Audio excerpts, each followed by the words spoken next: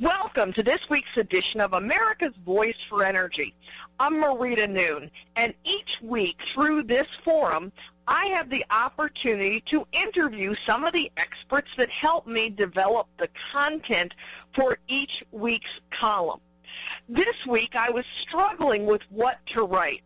On Friday, I thought to write on his decision on the mercury and air toxins rule. And I was waiting and waiting Friday morning for this decision to come out so that I would know what to write. Unfortunately, the decision didn't come out until Monday. So after the decisions were announced on Friday, which was not the decision I was waiting for, I was in a bit of a funk, a bit of a quandary as to what topic I would address this week. I went outside, worked in my yard, did some household projects, and by mid-afternoon I had concluded what I was going to write. Earlier in the week, thanks to our guest today, Benny Peiser, I had read a couple articles talking about Europe's energy situation. And I had thought about, well, maybe I'll write on that. It's a while since I've done anything on Europe and what's happening there. And so I came back in from working in my yard and did some more research on the situation and came up with my ideas. The day ended, I went to bed, I woke up Saturday morning with clearly on my brain what I was going to do. You know, it's interesting as a writer, sometimes as I do my research, I find a piece that for me I feel like, wow, I hit pay dirt. And this week, that pay dirt came when I found an article written by Carl Pope, former executive director of the Sierra Club, and he penned a piece about the Pope's climate encyclical that was published in a publication, Echo Watch, that aligns with that viewpoint, we'll say. And as I read Carl Pope's article in Echo Watch, there was so much in there. I'm like, he's missing what's going on in Europe. And so that piece became that pay dirt for me. And I ended up writing the link between climate and poverty, which you can find on Breitbart.com, RedState.com, The American Spectator, and many other websites throughout the Internet. Now, I mentioned that I wrote this due to Dr. Benny Peiser, who is the director of the Global Warming Policy Forum, and he's going to talk to us today and kind of tell us where he gets his information and address a little more thoroughly what's going on in Europe. So, Benny, welcome back to America's Voice for Energy. Hello. Good to speak to you. I'm glad to have you joining us all the way from London, correct? That's right. Well, thanks for taking time out of your busy schedule to join us. Do you want to tell our listeners a little bit about what you do and how did I find out about Poland and Greece and England because of your work?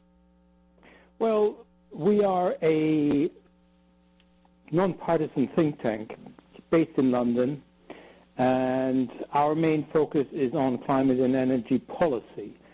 And, of course, our main concern is the impact these policies are having on the economies and on households, on businesses and industry, not just in Britain, but in Europe and in general, around the world.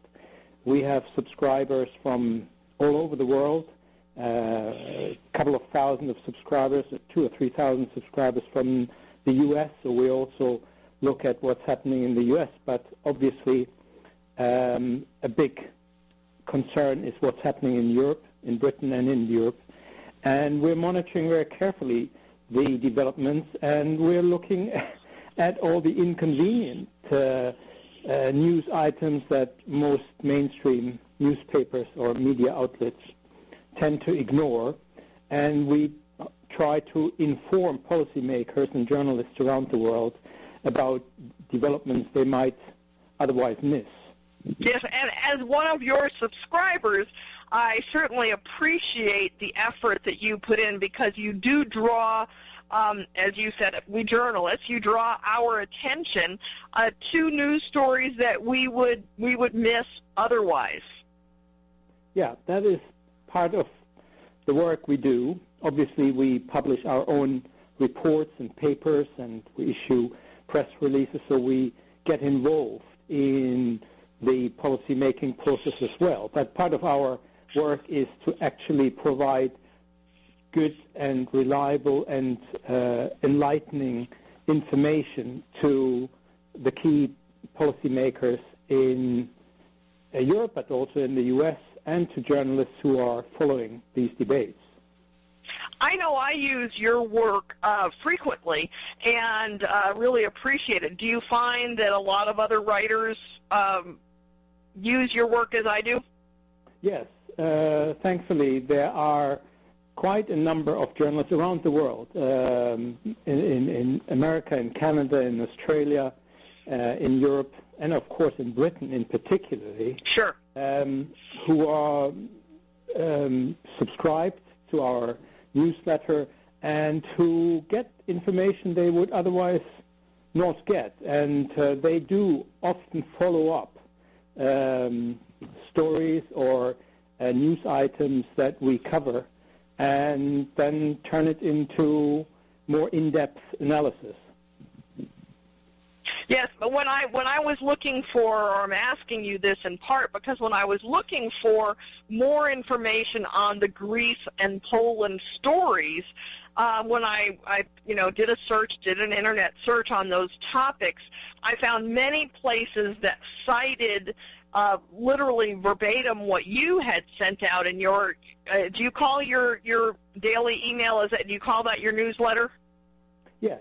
Okay, so they had cited. It's free for people to subscribe, so anyone interested is more than welcome to go to our website and subscribe for free to that newsletter. Well, why don't you go ahead and give that address?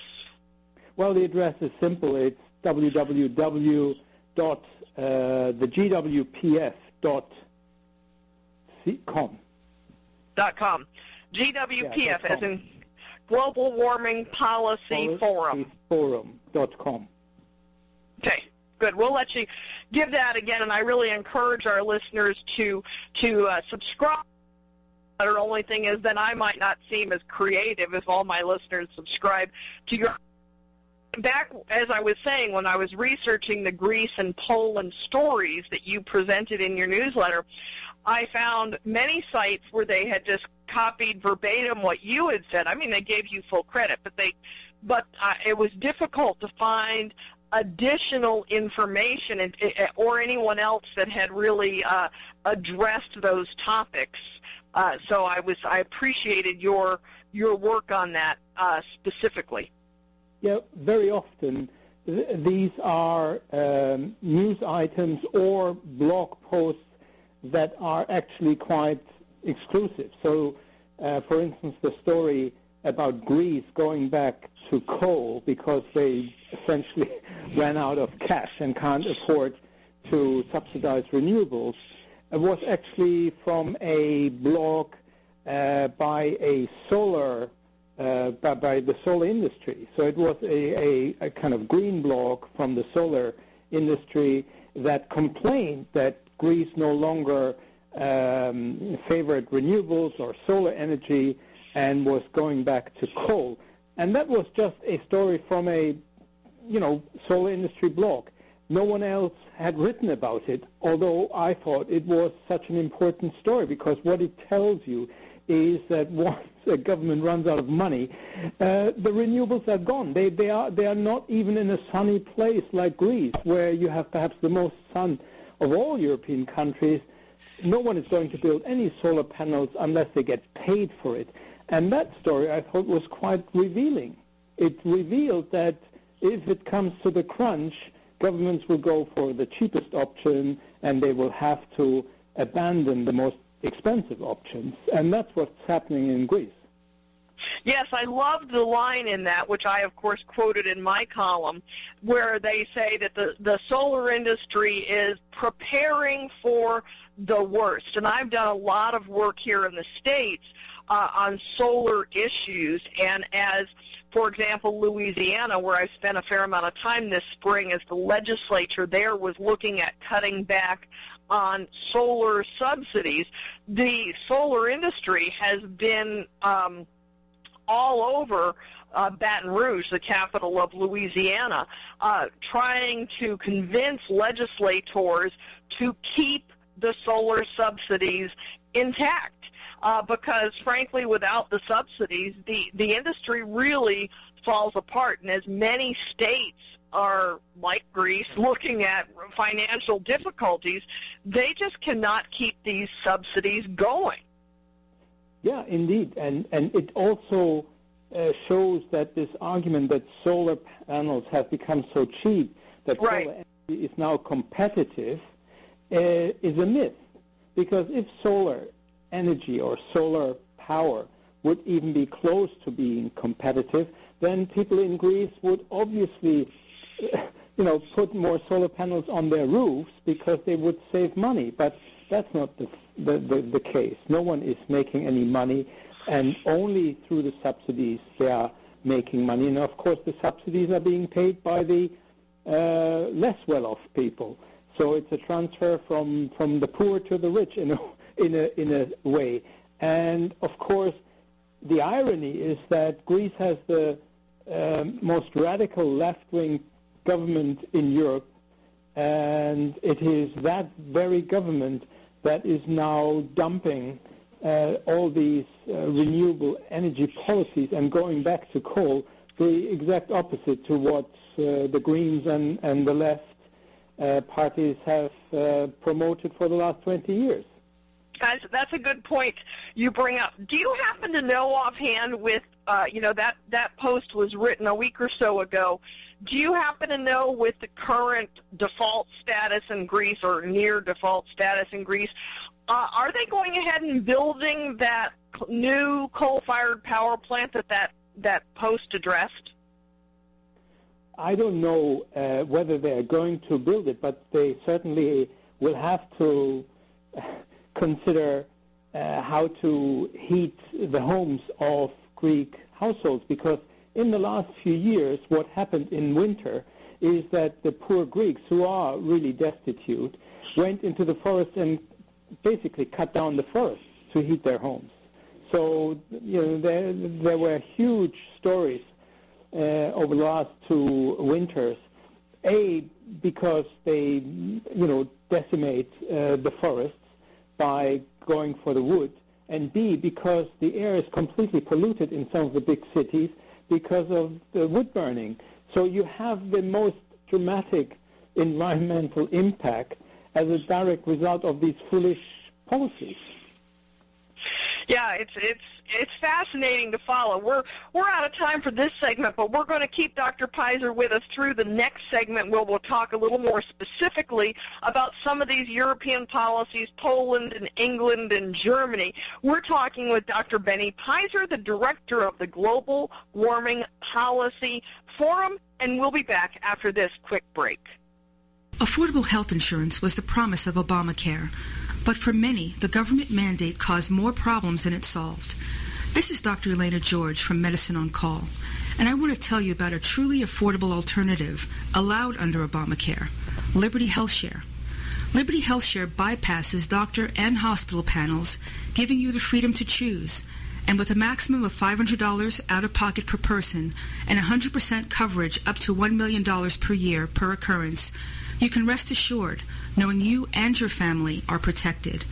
Coverage starts as low as $107 per month and also includes dental, vision, pharmacy, and holistic care. Liberty HealthShare puts you back in charge of your health. Visit them online at libertyoncall.org.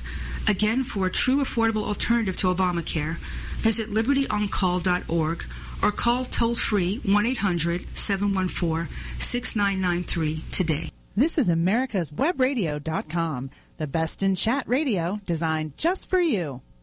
Welcome back to America's Voice for Energy. Today we're talking with Dr. Benny Peiser, Director of the Global Warming Policy Forum. And we're talking specifically about some European energy policies. We were just talking about Greece and how they're returning to coal, going back to coal due to the economic situation and the need for low-priced energy, or as low as possible priced energy for the population in Greece. Benny, before we went to the break, did we cover as much as you want the Greece situation? Yeah, I think so. I mean, it's a very telling example of how the wrong policies can destroy an economy and almost bring down a whole civilization. It is really tragic to see how utopian policies, and we're obviously interested in climate and energy policies, but the euro was a similarly utopian policy that was sold as the gift to Greece for a stable economy. This policy has essentially ruined a whole economy, a whole country, and I'm afraid some of the green policies are potentially doing the same to other countries. Yes, and I want to talk about that with you in this segment. In my column, I specifically I just touched on Germany because I wrote extensively about the German situation back in December. We've talked about Greece. I also wrote about Poland based on what you had sent out in your newsletter, and then Britain, the UK, where you're based. Are there other policies that people such as myself and our listeners should be following in Europe? Well, of course, every country is affected one way or another by these policies, particularly in Europe, because we have the European Union, and so many of these policies are adopted at the EU level, so European-wide. So yes, all countries are affected, but some are affected much more, and the impacts are more visible and more hurtful and more painful. And obviously Poland, that's very coal-dependent, is one of those countries. And they've received concessions from the EU previously and are looking for more concessions now. Is that correct? Yes. They are extremely concerned about the policies after 2020. The European climate and energy policies have been agreed and are legally binding up to 2020. And now the question that policymakers and political leaders in Europe face is, what should they do after 2020? And the big question facing them is, what are they going to do if the Paris Agreement in December, the UN Climate Summit, will not agree a legally binding treaty? And that is a realistic scenario, that there will be an agreement, everyone will sign up to it, the Chinese, the Indians, the Americans, the Europeans, but basically everything will be completely voluntary and non-binding. And the Europeans will then be faced with the prospect of being essentially the only political part of the world which would be signing up to targets that would be legally binding, and the Poles are extremely concerned about that. Now, help me understand that a little bit, because, for example, I know the G7 a week or two ago came out with this, little rosy scenario at the end of their meeting that they've decided that they're going to be carbon-free by the end of this century. And as I wrote in my column, that's more rhetoric than reality, barring some huge technical transformation. But so I would assume that whatever comes out of Paris is going to be the same thing, more rhetoric than reality. So how is Europe's situation then going to be legally binding?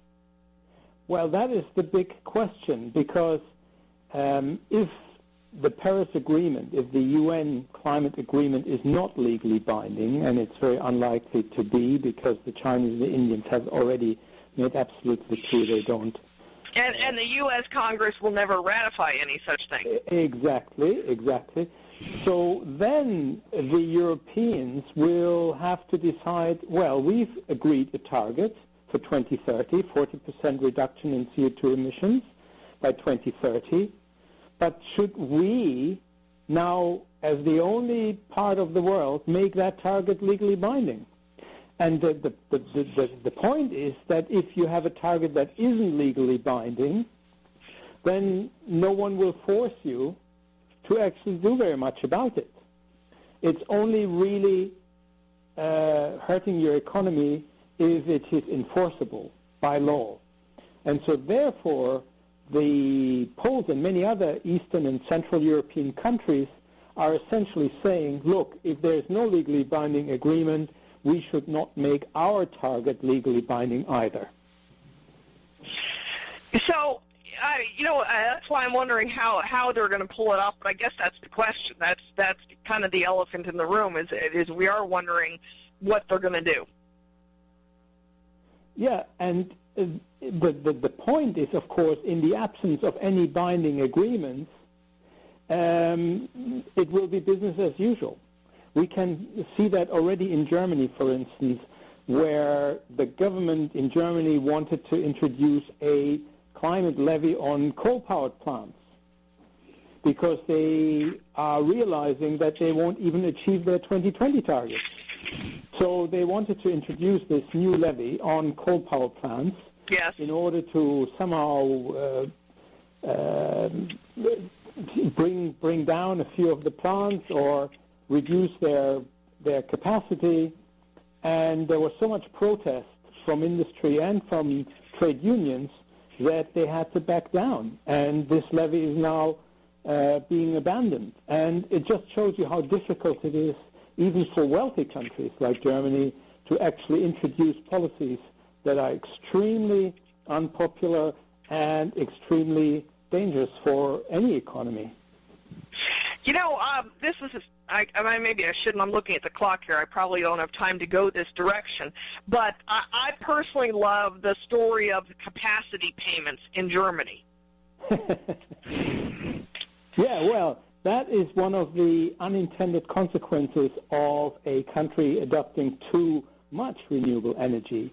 What it means is that renewable energy in Germany is prioritized, so it gets priority when it goes into the national grid.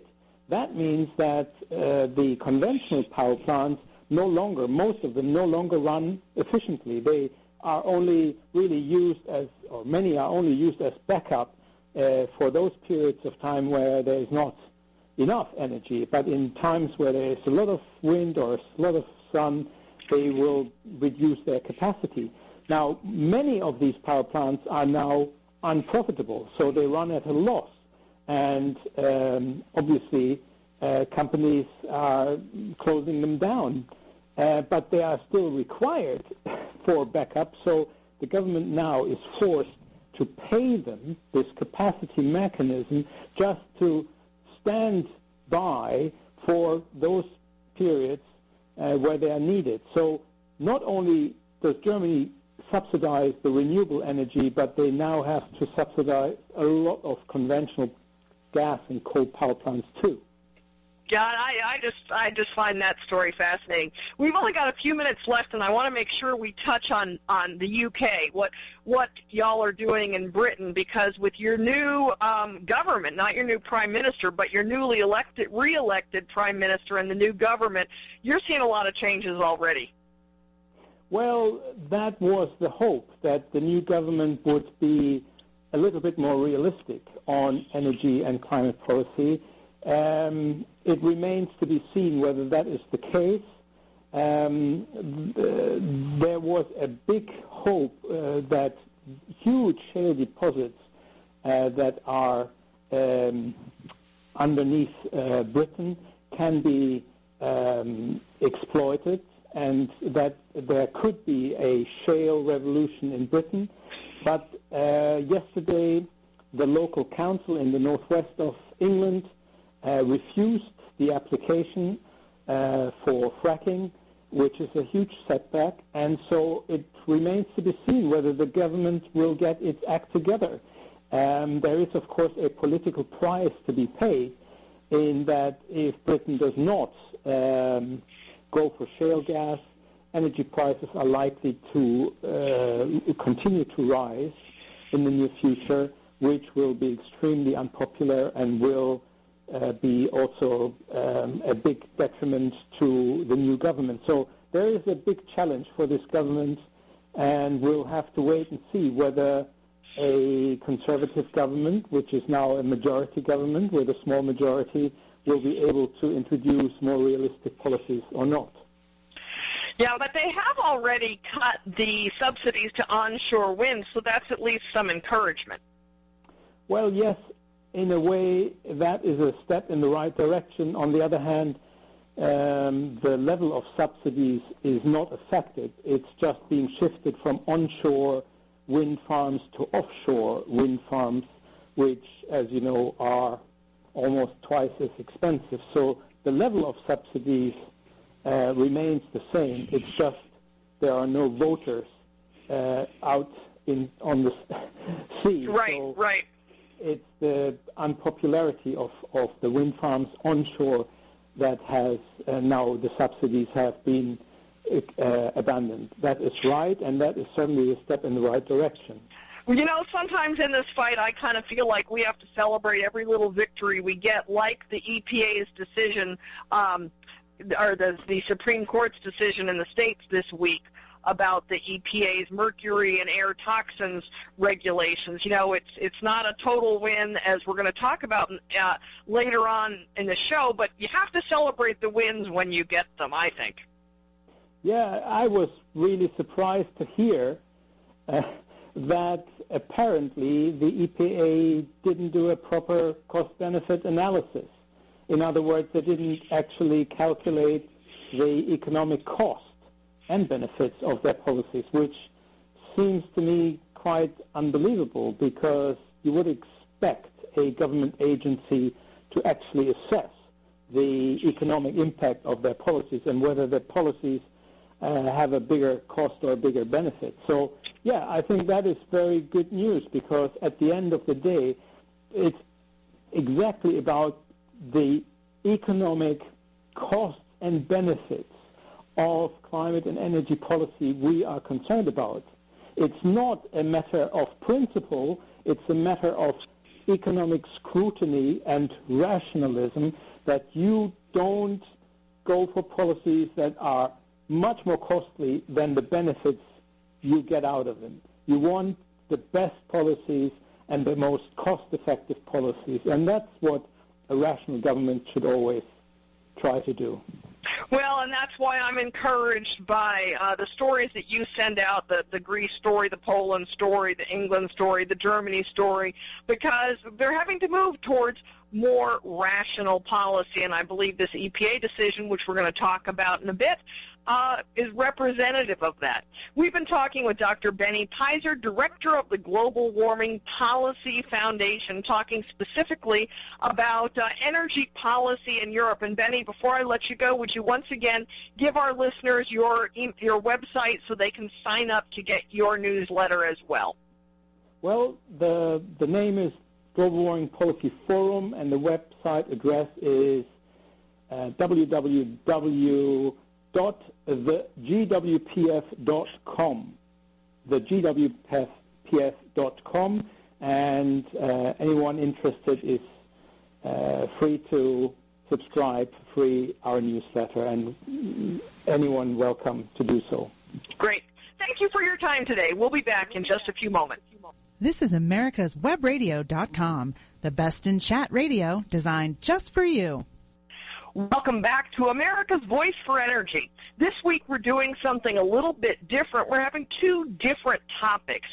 In our first half hour, we talked about my column dealing with energy issues in Europe, and now we're moving to the EPA's decision that came out on Monday. Not the EPA's decision, the Supreme Court's decision regarding the EPA and what impact that might have on future regulations, rules, legislation, just what the impact is going to be. But the big thing people are looking at is the impact that this decision from the Supreme Court is going to have on the Clean Power Plan when the final rule is expected to be released this summer. And so with that in mind, I reached out to my go-to guy on the Clean Power Plan, Terry Jarrett. And Terry is an attorney and a consultant in private practice. He has many clients in the energy sector, and he's also a former public service commissioner. So, Terry, thanks for joining me again today on America's Voice for Energy. Thank you. Glad to be with you this morning. Thank you. So, this was a big decision. As I said in the beginning of my show a half hour ago, that I had been waiting for this decision and thought I was going to write my column this past weekend, on the EPA's decision, but it didn't come out on Friday. So I couldn't write on that, and so I watched and waited on Monday and was pleased with the decision that the Supreme Court came up with. But yet, as I dug deeper into the ramifications of this, it doesn't look like it was really such a win. Can you explain for our listeners what the decision was and why this is important? Sure. It is an important decision because the EPA has always taken the position in their rulemakings that they do not have to consider the costs of compliance, that their job is simply to figure out what sort of environmental result that should happen, and that cost is entirely irrelevant to their calculations. What the Supreme Court has said is no. The law requires you to consider the costs of compliance and balance the benefits versus the costs as you determine what the rules should be. So it is an important slapdown from the Supreme Court on the authority of the EPA to basically follow the law. Now, I've heard different things on television as I've watched the pundits talk about this, and one in particular I heard Judge Napolitano say, although I have not been able to find this when I've searched the internet. I heard him on Fox News say, this means now that in all future regulations they must consider cost. Do you agree with that? For the most part, I do, yes. There are certain minor areas in the EPA's laws where they might not have to consider cost, but certainly for the Clean Power Plan, which falls under Section 111D of the law, the Clean Air Act, the EPA must consider costs as well as other environmental and energy impacts as part of the process to establish an emission guideline or standard. So clearly it does apply to the major environmental regulations like the Clean Power Plan.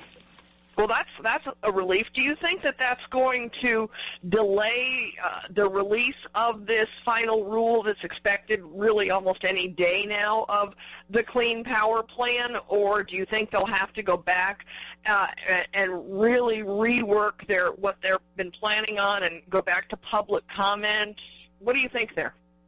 Well, I don't know what the EPA is going to do, but I do know what they should do. They should go back and relook at this because they did do some cost analysis as far as these building blocks that they are using in their plan, and they're way off on their calculations. They're way off on their assumptions. You think? And the EPA would do that? I know that's a shock. I know. I'm startled. But yes, they should take this back and reconsider it based on the fact that they do need to consider the costs and the impacts, in relation to the benefits or alleged benefits anyway. So, will that cause a delay?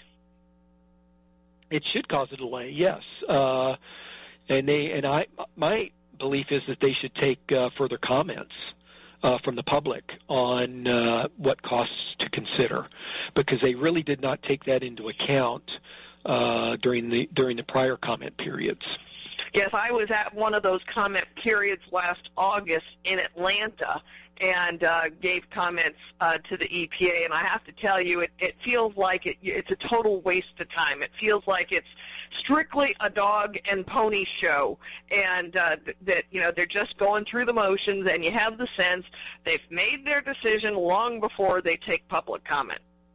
That is exactly right, Marita. From day one, it has had a feel of that they knew exactly what they were going to do. They were going to go through the formalities of pretending to, follow all the guidelines and the comments and all of that. But, it just had the feel of this was a done deal for them, and no matter what, they are going to push forward with their agenda. Yeah, it's going to be interesting to see. So do you believe overall the Supreme Court decision, in fact, can you just elaborate a little bit on what the Supreme Court decision was, and then do you feel like overall that's a win? Yes, overall it's a win, but it is a limited win nonetheless. Basically, the EPA ruling was on regulations called MATS, which dealt with mercury pollution and other pollutants. Those rules, utilities and power producers have been spending billions of dollars already to retrofit coal plants and natural gas plants to take out those toxins. So most of the plants that were subject to these MATS regulations have already complied, and they already have these environmental controls in place to comply with the rule. And so that's why it's only a limited win. Right, but the fact there are several coal plants that would have had to retire because, for whatever reason, they couldn't comply with the MATS rules. This ruling will allow them to stay open maybe for a few years more, which is great for reliability of the grid and cost, because these plants can be available in the wintertime to run during the peak periods. Whereas otherwise, if the Supreme Court would have not ruled the way that it did, the rule would have become final, and those plants would have closed within the next year. So at least for a few years, we do have a reprieve on some of these coal plants that would have been shut down. So do you feel that the biggest win, though, is on the future regulations, such as the Clean Power Plan, that this says that they do have to, it applies across the board, and says they do have to consider cost? Yes, I believe so. There's a lot of problems with this rule, as you well know. Yes. This is just yet another one on top of a number of other problems with this plan. And, of course, there's going to be lots of litigation over the power plan when they do finally issue their final rule. So that's yet another argument against this plan. It's just problem heaped upon problem. Now, in my little bonus column that I wrote this week, that at the time that you and I are talking, the time we're recording this has not yet been published, but by the time people are listening to this, should be published, although it doesn't have a title yet, so I can't even tell people what to look for. But you might Google my name, Marita Noon, SCOTUS, and EPA, and you'll probably come up with it. But it doesn't have a title yet, so I can't tell people what to search for. But I talk about some of the legislation. Justice Scalia a year ago, last June, in his decision on, and I don't remember the name of the rule, but you'll know, Terry, he implied there was one line in there that people like me have clung to, one line in his decision, which is Congress needs to deal with this. This needs to be dealt with legislatively. And we're seeing that now. We've got a bill that is passed through the House and one that's proposed in the Senate. And we've also got Senate Majority Leader Mitch McConnell encouraging governors to opt out, to not submit a state plan. Where do you stand on these issues? Yes, well, I am very pleased that Congress is sort of stepping into the breach here, as you said, and passing legislation, considering legislation. I know, the Bipartisan Ratepayer Protection Act passed the House on June 24th, and that allows states to delay compliance with the Clean Power Plan until all the legal challenges have been exhausted. And then in the Senate, there is a bill called ARENA, the Affordable Reliable Energy Act, Now Act, which again gives states the authority to basically say no to a compliance plan if it's determined by the state that it will harm the state's economy. So these are all good ideas. Of course, we still have a president that would be against any of this legislation. Right, he'd veto them. Yes, exactly. But both bills in the House and Senate have bipartisan support. Do you think there's any chance of getting a veto-proof majority on these bills? I suppose it's possible, yes. We can always hope. Yeah. A two-thirds majority is a pretty high bar. But as you say, there is wide bipartisan support. I mean, these are common sense pieces of legislation. This isn't anything that falls outside the spectrum of unreasonableness. So this is something that just makes sense. And anybody looking at this will say, we've got to put the brakes on this and consider all of these consequences before just rushing headlong into shutting down reliable and affordable energy produced from coal plants. It's just crazy. Yeah, and killing a whole segment of the economy as well. It's the jobs that have been lost and the wreckage that has been caused by these regulations that the EPA just keeps throwing out. I mean, it's crazy trying to follow these things. That's exactly right. They just keep coming and coming. I think I read somewhere that this administration has promulgated more pages of regulations than any administration in history. So it just never stops. Yeah. We've got about 40 seconds left, Terry. What closing comments do you want to leave with our listeners on this Supreme Court decision and the upcoming Clean Power Plan? Well, again, I think the EPA should go back and revisit their rule, open it back up for comment period on the costs and the consequences of this plan. It should be delayed, and people should let their elected officials know that, hey, this thing needs to be delayed. Yeah, and support the bills in the House and the Senate. Of course, the one's already passed the House. Right. Yes, both of those bills are very good and should be supported. Good. Well, I think it's a good win, and I appreciate your perspective on it, Terry Jarrett. Thanks for joining us once again on America's Voice for Energy. We'll be back in just a moment. Perfect.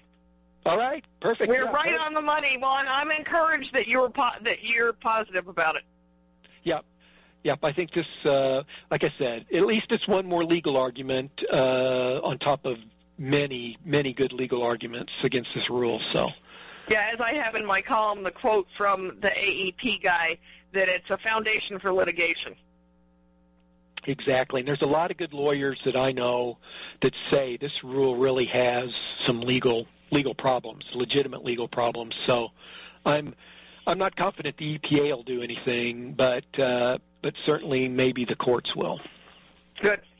We hope. All right. Well, I appreciate it. Yeah, I hope so. I think they'll based on this, they'll kill it if it gets to the Supreme Court. But as I stated in my column, it's already been kicked out of court, lower court, because we don't have a final rule yet.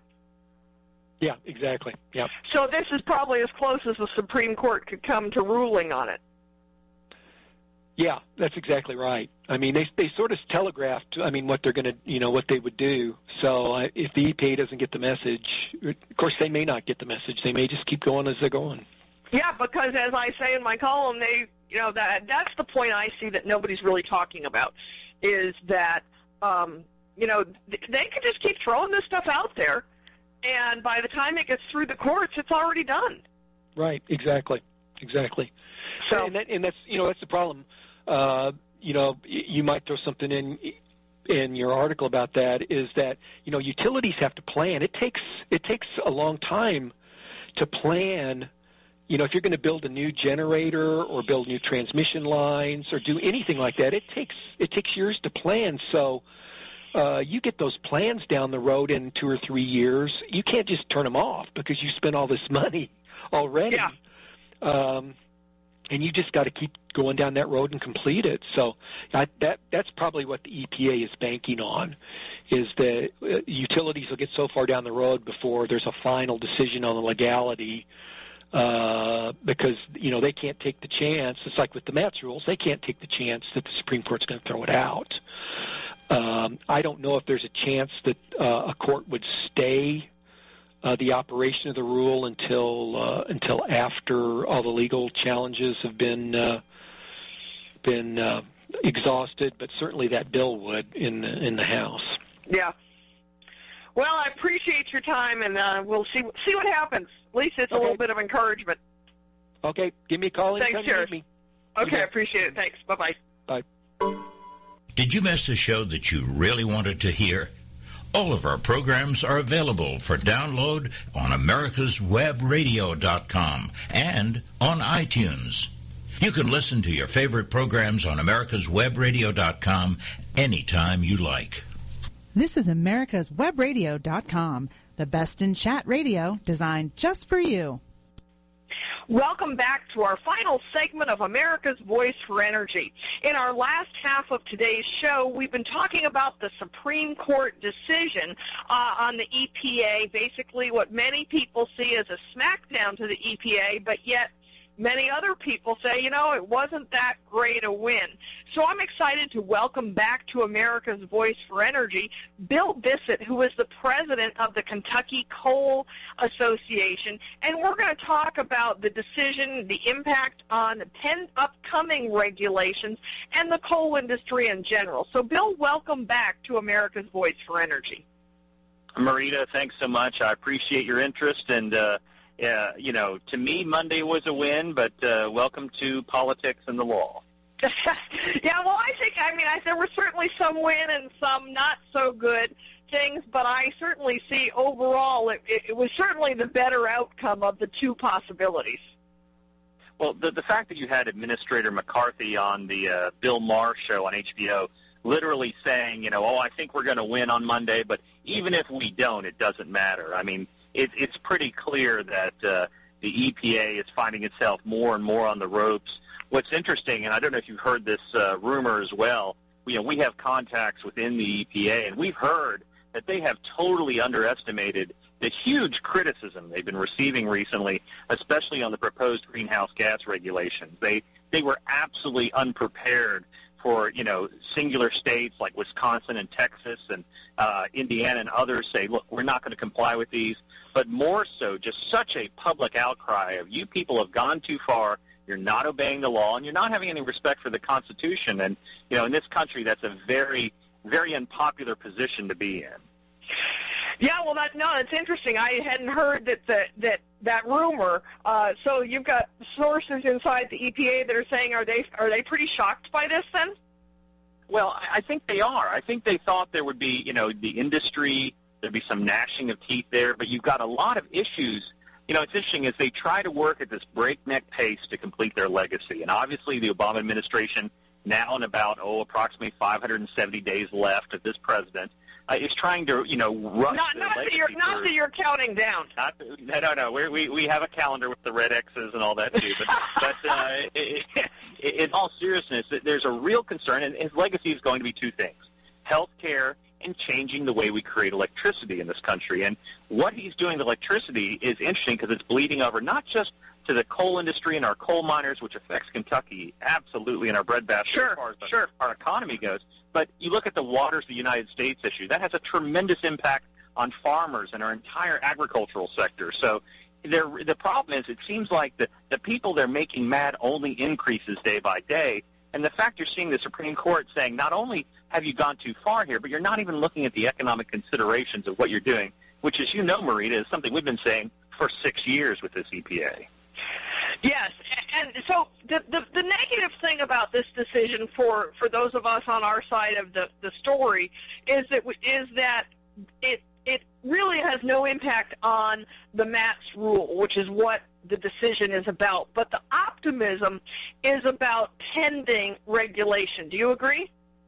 You're absolutely correct. And the other issue here is the fact that, the electric utilities, the people that we sell coal to create electricity, have already made the changes that they have to do, even though this is not past the legal scrutiny, if you will, of the court system. So they've already made a lot of investments, and in some cases switched to natural gas, in some cases, have moved in a different direction than coal, which is incredibly frustrating to us, but we also understand the predicament they're in. They have to not only supply affordable electricity, but they have to keep the lights on. And in many ways, I think that's their main priority.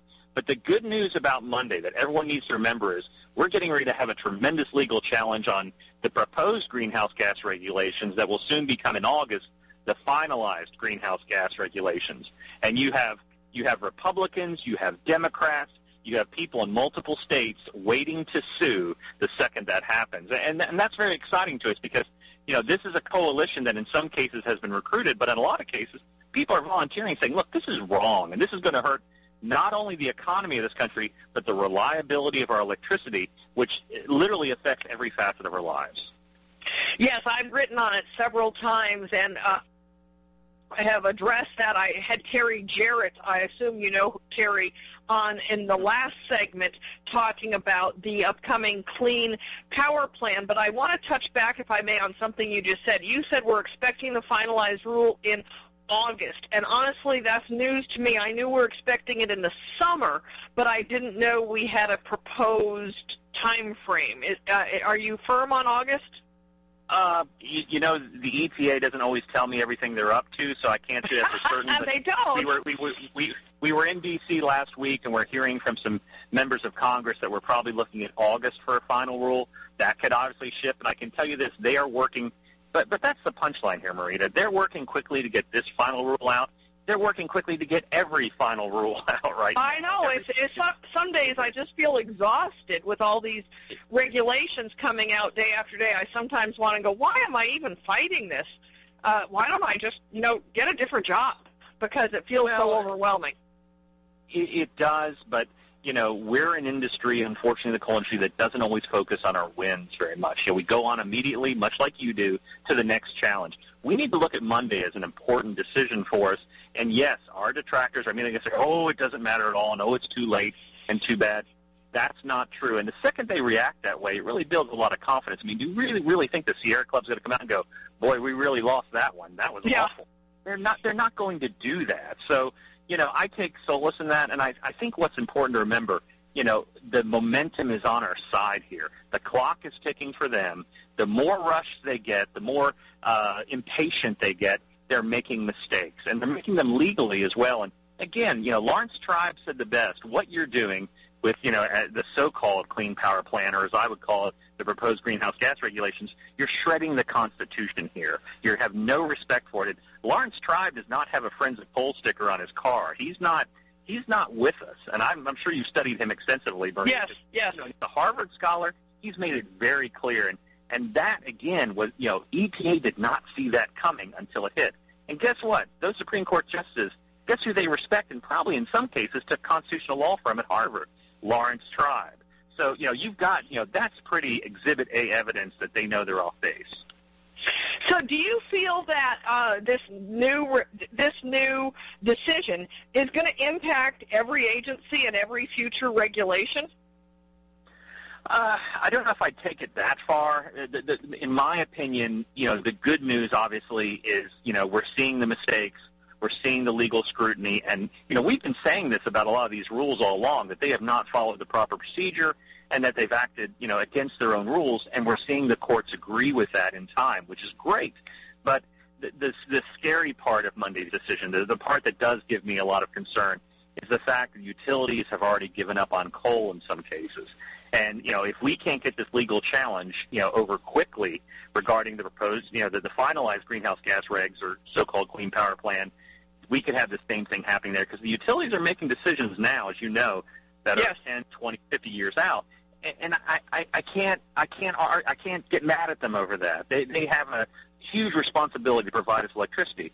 But at the end of the day, they need to recognize that this court decision on Monday is changing the course of this EPA and the direction of this country. I think it's a big deal. I think you're seeing the same thing in both houses of Congress. You know, the president can threaten to veto things, but he is going to be held more on the record, more and more, as the sand runs out of that sand dial on him, and it's decreasing every day. Well, you know, a year ago, and I don't remember offhand the name of the regulation, but I'm sure you do, the Supreme Court handed down a decision that wasn't really on our side, but in the dissent, Justice Scalia,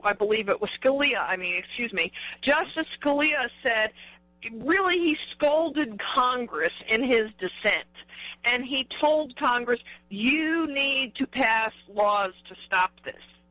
And that's what I see that the Congress has finally done. That on June 24th, as I'm sure you know, House passed some legislation. The Senate has their own version up. Do you have any hope for that legislation? We certainly do, and we were actually at a news conference with Congressman Ed Whitfield, who was the primary sponsor and chair of the Subcommittee on Energy with that legislation. And we're very confident. I mean, it sailed through the House. It'll probably do very well in the Senate under, once again, Kentuckian Leader Mitch McConnell. But, again, put this president on record. You know, make his party own these decisions. And you know, and I say this all the time, Marita, you've heard it before. We have Democrats, elected Democrats in Kentucky who are very supportive of us. But on a congressional level and on a D.C. level, that is not always the case. It's a very different world, God knows, when you get inside that beltway in D.C. So that being said, you know, I have great confidence in this, you know, in Congress, in their support of us right now. But I'll tell you, you know, this president's going to be held accountable, and I think it could easily land on whoever the next Democrat nominee for the White House is, could wind up inheriting a lot of these decisions he's made. And do they run from them or embrace them? I think that depends on battleground states and who wants to win that office. Yeah, I was going to bring up something else here, and I'm sorry. I just lost my train of thought. Oh, I know. I'm sorry. I talk too much, Marita. No, it's good. I mean, this topic is so important, and we're running out of time here. But I feel like this decision out of the Supreme Court is going to delay the release of the Clean Power Plan rules, the greenhouse gas regulations, and possibly Terry Jarrett in our last segment talked about he thinks it's going to have to go back to public comment, which would delay it even more. But it sounds like you want it out soon so you can get the legal challenges in place. Well, you know, as a person who's not a lawyer, let me not misspeak here. I want whatever's best for affordable, reliable electricity. Yes. And if that means, you know, holding on for a while, you know, I'll leave that to the legal minds to you know, decide what's best there. But that being said, you know, once they even release the final rule, there's a lot more work that they have to do before it comes to pass. But even that name, final greenhouse gas regulations, I think, you know, somehow bolsters their supporters at the EPA and at the White House and with the anti-coal activists, and that's a concern. So, you know, I'll tell you this, it's very much in play. They in no way expected this much scrutiny and criticism. The EPA did not. So again, you know, they're marking those calendar days off too, Marita, just like I am, and they know that the window's closing, so they've got to move quickly, or it's just not going to get done. Because, like I said, I've been thinking, well, if we can put this off, and then we have to have public comment, and then we're going to be in the middle of an election, and I'm like hoping it can be stalled so long that it never happens. Well, and that's been considered, and I think we hear this from our friends in Congress that, look, the best we can do for coal and for affordable energy right now is slow or stop this administration. They cannot change course. That requires the White House. And I think when you look at that strategy, it makes sense, and you're seeing it come to pass right now. But, you know, here's the difference. If the court had ruled in favor of the EPA on Monday, you and I know that the reaction from the Sierra Club and Gina McCarthy and everyone else have been like, see, we told you we're right. Even the Supreme Court agrees with us. So that's what shows, I think, their hypocrisy. I think it shows how scared they are. I think they know that the criticism is getting worse, not better, for what they're trying to do to this country. Yeah, because the ramifications of their actions are becoming reality. Oh, yeah. Oh, well, we've talked about this. It's already hit in eastern Kentucky here at home. I mean, we've had tremendous layoffs. Coal miners are out of work. All their money is tied up in their homes where they've invested, and they can't sell them because the housing prices are so low. It's a huge economic issue here in Kentucky. Our concern is that issue is going to spread nationwide as we affect how we provide electricity, and that it's going to have far-reaching effects well beyond just the coal mining, coal-using states. Yeah.